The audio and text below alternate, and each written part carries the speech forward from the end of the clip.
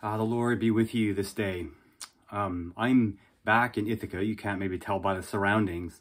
After having been in New Mexico for almost 3 weeks, I stayed with my father for 2 weeks after my mother passed, just to share meals and to create rhythms, to fill in space and, grieve together. I mean, there were these bright moments, obviously, and then there were some just really dark and difficult times.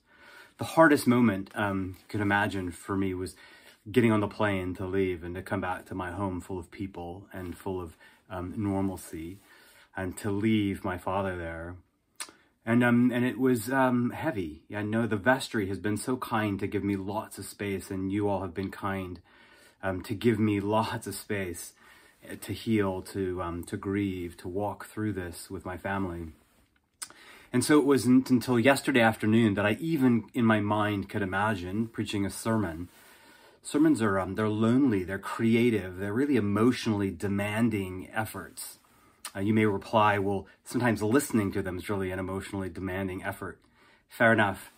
But this will be short. I've come to these texts. I enjoy trying to engage, even if on video, and walk together in our faith. So this will just be my reflections since yesterday in these texts. I just began to mull over them. And if you know the readings, I expanded them a little in the lectionary that we get. They're very short, and they focus us in really on two scenes, one in Jonah and one in Mark's gospel. Jonah is Jonah chapter 3. God has sent ahead of him Jonah to warn of the Lord's coming judgment on the city of Nineveh. Mark's gospel is the first words that Jesus speaks publicly in his ministry, and they are these: repent and believe the gospel. The kingdom of God is at hand. And so this parallel between the two scenes is that God is visiting his people. He's coming to them. And the common, the natural, the proper response for us as Christ comes is repentance.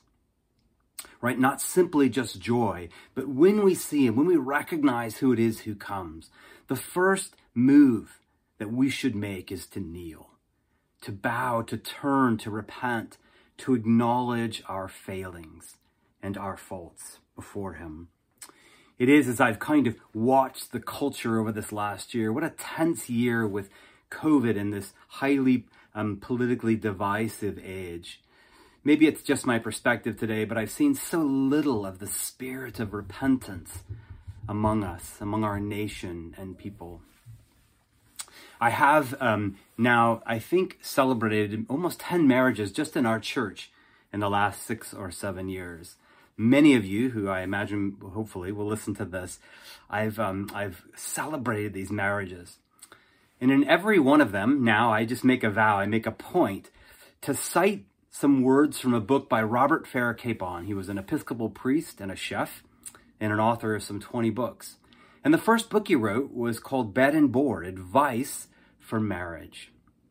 And in this passage that I cite in every wedding sermon that I preach, Capon says this: the parties to marriage are, every last one of them, sinners. And as sinners, they are in a fair way both to wreck themselves and anyone who gets within arm's reach of them. Capon goes on to then say, if these parties to marriage are to survive the festivities, they will need both forgiveness and forgivingness.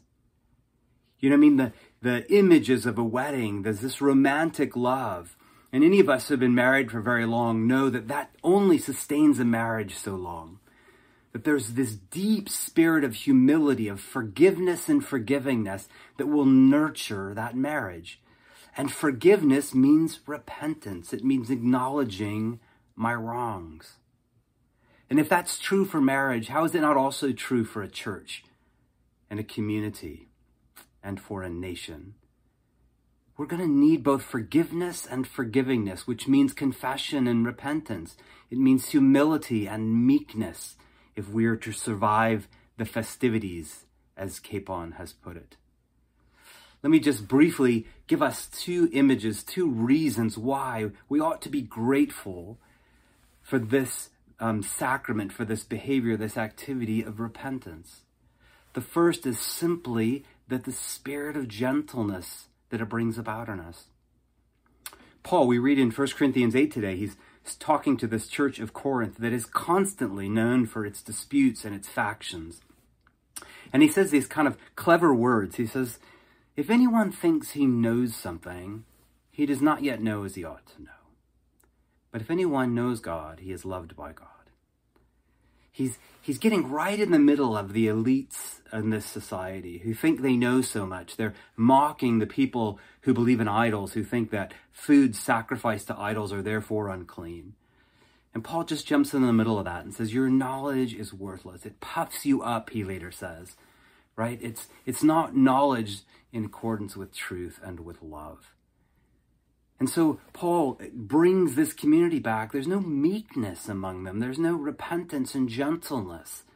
So much like our society in the worst moments of this year, under pressure, under anxiety, under division, the last natural turn for us is to meekness and gentleness, to meet my neighbor with calmness, with a listening ear. What would it be if we were people of God, known for our meekness and repentance, always acknowledging our faults, always aware of our sinfulness? The second really beautiful thing, though, about repentance is that in the Christian tradition, it's not some bland or somber or meek thing that we should be afraid of. It is the path to newness of humanity and life. These two dominant metaphors in the New Testament for repentance are taking up a cross and dying, or, as in John's gospel, being born again. To enter into confession and repent of our sins is to come away a new human, a new being. God delights in that. John gives us these words. He tells this parable of the lost sheep.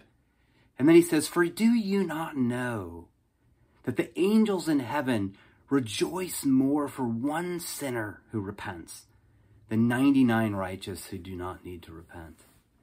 I don't know if you've ever thought of that before. When we repent, when I get on my knees and say, God, forgive me for impatience or pride or anger or resentment or hostility to my brother or sister, there's rejoicing in the courts of heaven.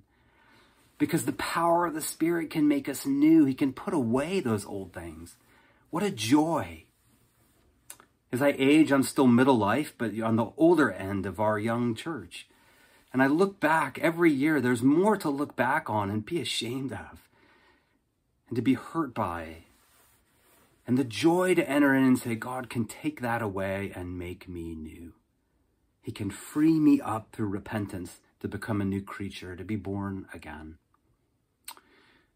As we go into this week, as we sit on this Lord's Day and you listen to this, I encourage us all to pause in the worship service, in the day, around prayer, and to ask ourselves 3 questions.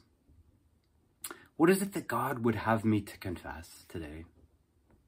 What sin or habit or attitude would he have me to bring before him and say, Lord, forgive me that I do not love my neighbor.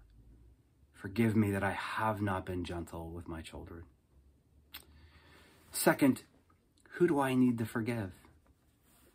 Repentance, as it's so beautifully put in the Lord's Prayer, we forgive our sins as we are forgiven. There's this match. As God forgives us, so we're too made people who forgive others. Who do you need to forgive? Who do you need not to hold in your resenting mind any longer their faults? And then third, where do you want Christ to make you new today? What virtue, what habit of life, of love, of generosity, of meekness, of winsomeness do you want God to make new in you this day? And pray he will do that. Repentance means more than feeling bad. It means turning again in a new way. And I pray this day with us as we think through these questions, what I confess, what I forgive, and what I want to be made new. God, by your Spirit, make us those creatures of repentance who will be fitting subjects of your kingdom when you come again in glory. Amen. God bless you this day.